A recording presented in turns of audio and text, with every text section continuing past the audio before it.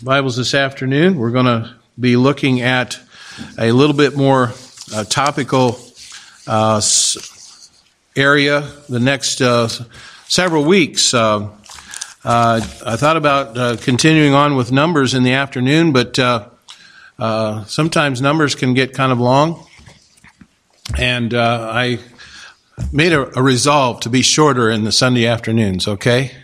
So we're going to talk about resolves for the new year. And many times we think of the new year making resolutions, and many times people say, well, I don't want to make a resolution because I'll just break it in a couple of days. I'll go on a diet and be on a diet for 3 days, and then they'll say, well, phooey, forget it. I'll try again next year. But I want to take some time here at the beginning of the year, though, to let the Lord challenge our hearts through His Word and look at, first of all, 4 particular areas. We're not going to look at all 4 of them today. We're just going to look at one. But 4 areas that would help us to honor the Lord as a church in the year ahead of us. And so over the next several weeks, we'll be looking at one of them each week, and then also remind ourselves of the goals and the objectives. If you weren't here last Sunday evening, we talked about some goals and some objectives, and there are some bookmarkers still left on the table back there where the bulletins are to help us keep before us these goals and objectives that we would have, and we're going to be talking about those more in detail along the way here. And we'll be spending some time in those areas. But I think even what I'm talking about today and the next few weeks will help us to achieve goals and objectives. I think it's good to have a goal, right?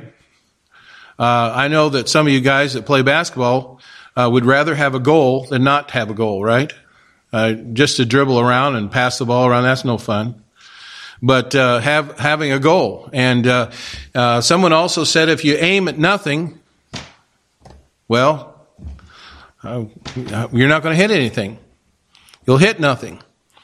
And so we need to have something to aim at, some goal, some objective. And I think these are things that God has led me to bring before the church to be some goals and objectives that we need here at Spooner Baptist Church. But I want to look at these 4 areas to begin with. And the first one is going to be revival, that we would see the Lord stir a flame of spiritual revival in our church. Now, that doesn't just happen in a revival meeting. I do plan to have 2 revival meetings this year. One will be in late April, early May, or actually early May, the first week in May, and the other one will be in September.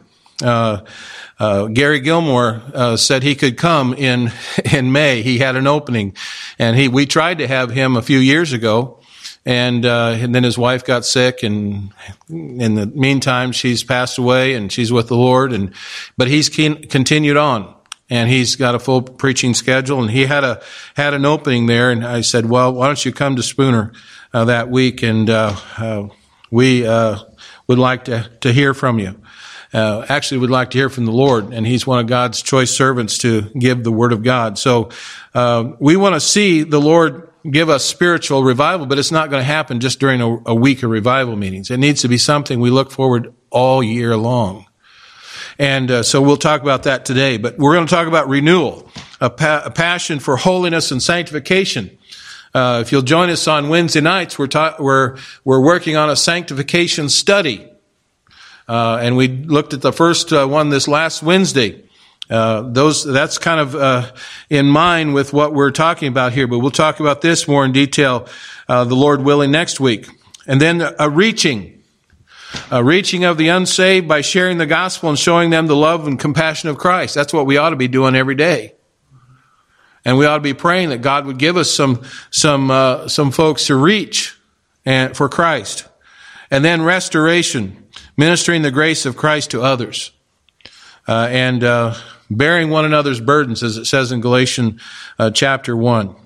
But this afternoon, we want to look at revival first. And so I invite you to take your Bibles and turn to Isaiah chapter 64.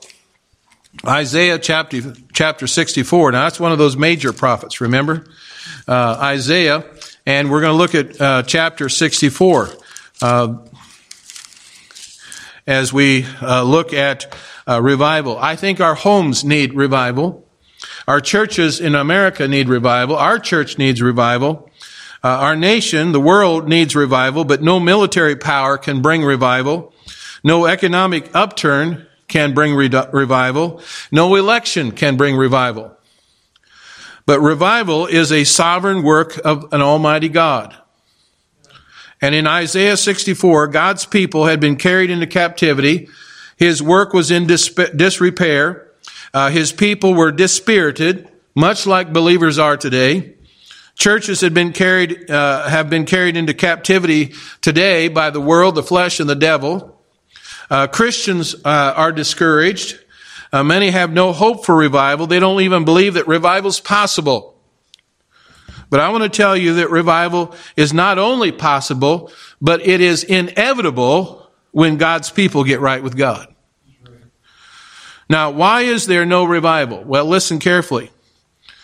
It's not because of liberalism in churches. It's not because of disunity among God's people.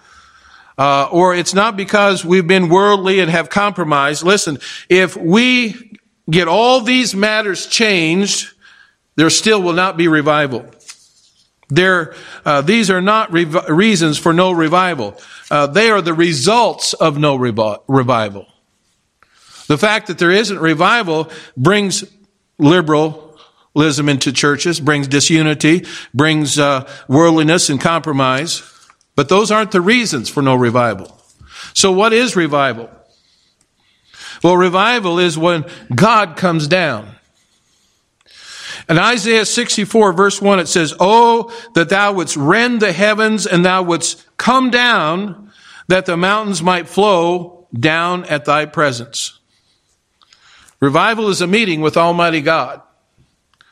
Most of us seek God to do something for our church, for our family, for our nation, but we're seeking God's hand and not His face. Our heart needs to yearn for God. We should be saying, "Oh God, wouldst thou come down?" God loves to come down. He came down when the Lord stepped out of heaven to save us. At Pentecost, the Holy Spirit came down, empowered the infant church that with wonderful power. And Jesus is coming down again someday. And if you study the record of the churches in modern history, you'll find from time to time in a place to place that God has come down. And I want God to come down to this church. Many of us don't believe this is possible. Now, don't get the idea that our church has to be changed before we get revival. We can have revival. You and I can have personal revival. You and I can have revival in our Sunday school classes. You and I can have revival in our families. You and I can have revival whenever and wherever. And you and I can be a one-person revival. So notice, first of all, the presence that produces revival. It's God Himself. The presence that produces revival is God Himself. When God comes down, things will happen.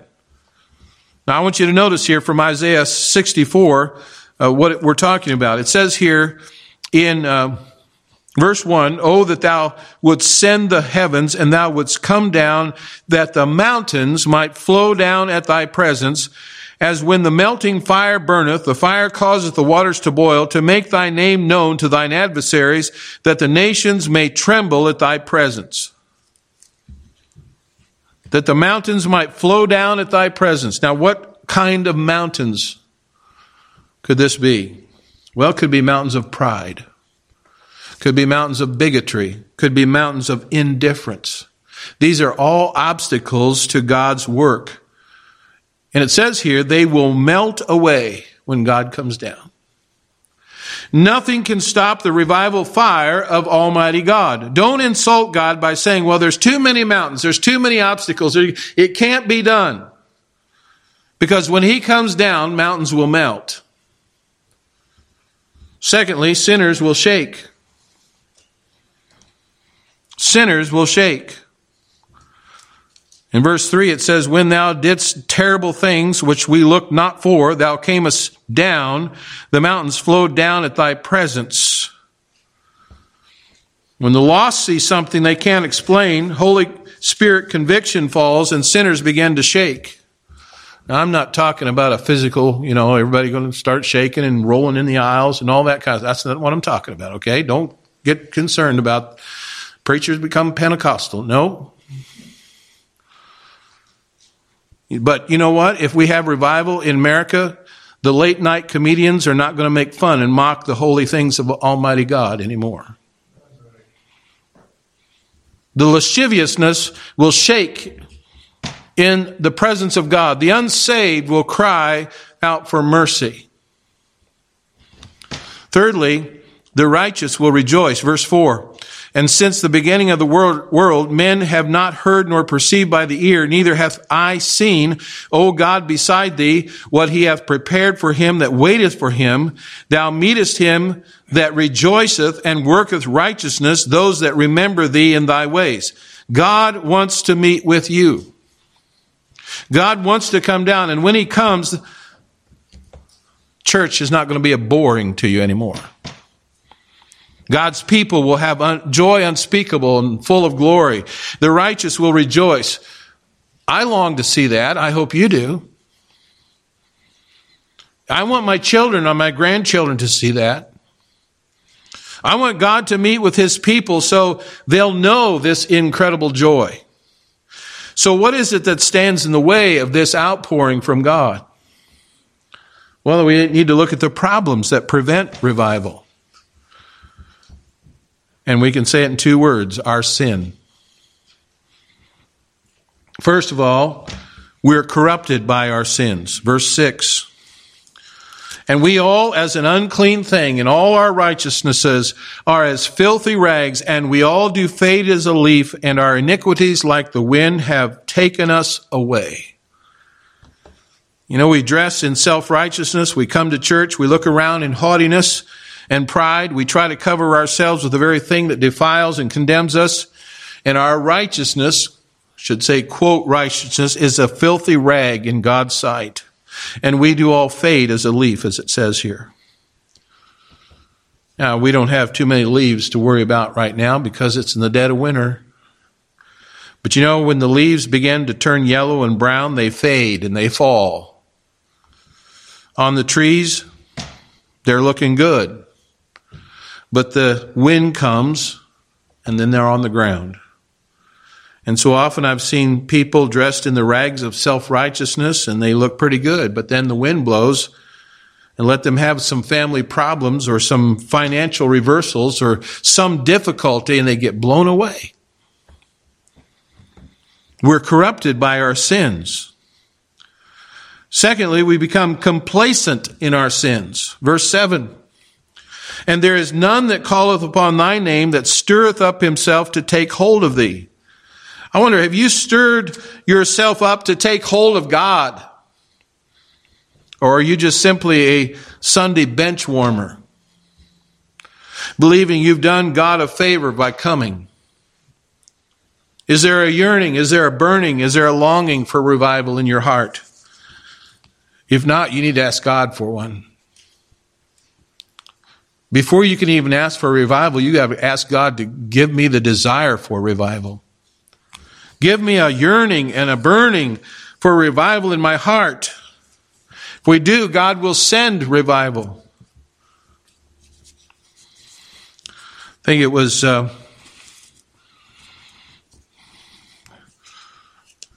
R.A. Torrey, I think, that said this. He said, I have a theory. And he said that there is not a church, chapel, or mission on earth where you cannot have revival, provided there's a little nucleus of faithful people who will hold on to God until he comes down. First, let a few Christians, there need not be many, get thoroughly right with God themselves. This is the prime essential. If this is not done, the rest, I'm sorry to say, cannot be done, and it will come to nothing.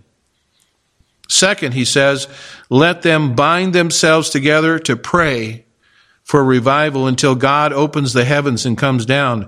Third, let them put themselves at the disposal of God to use them as he sees fit in winning others to Christ. And that's all. This is sure to bring revival in any church or community. And I have given this prescription around the world and has taken by many churches and many communities and in no instance has ever failed. It cannot fail. Let few Christians get right with God.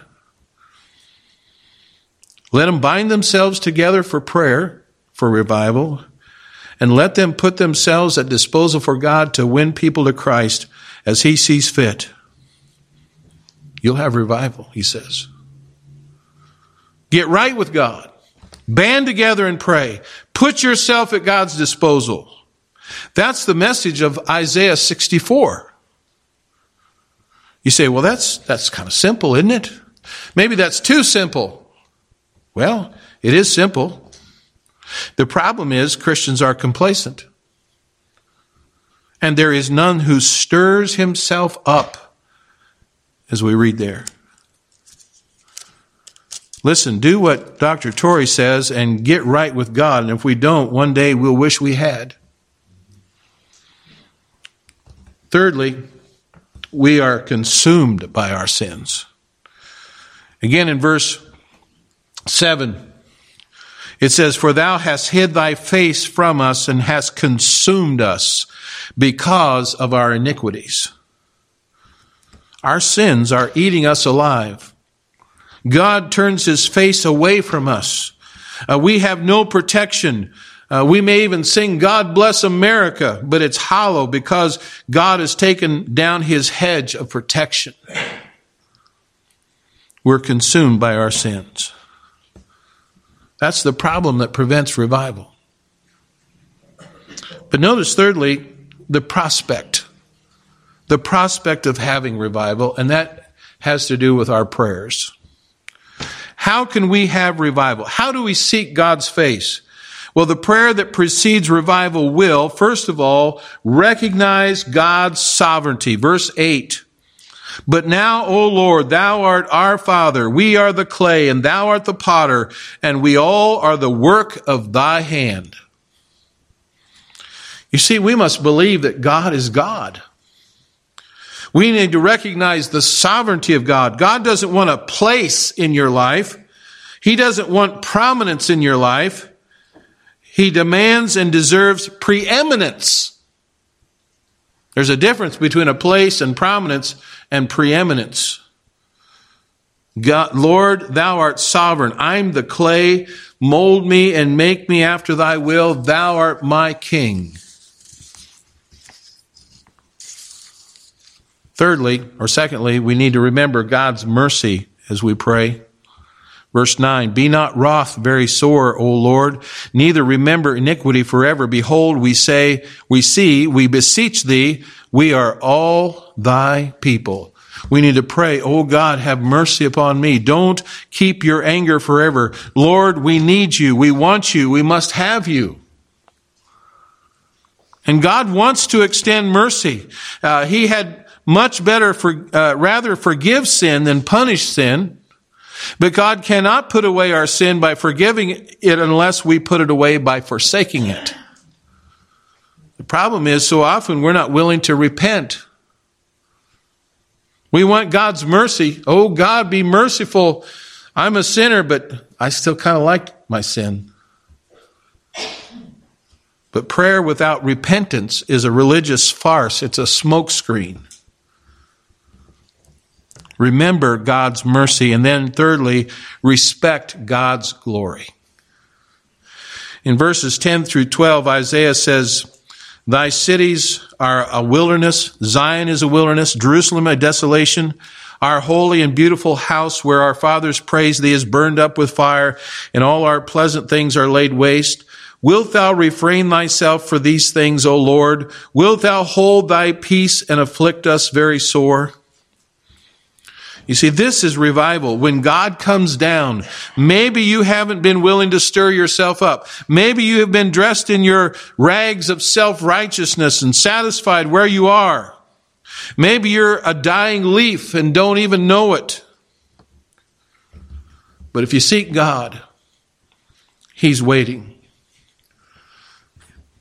Maybe even leaning over the battlements of heaven. Those people down there want revival.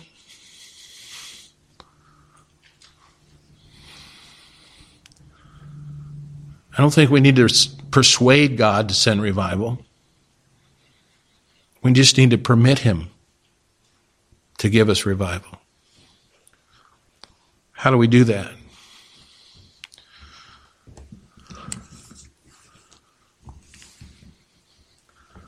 Do you want to see God's glory? Do you really want revival? If we want it, we're going to seek His presence to come down. We're going to deal with the problems that prevent it. And we're going to realize there's a great hope and prospect for revival as we pray, believing God in His sovereignty, His mercy, and His glory. Father in heaven, we thank You for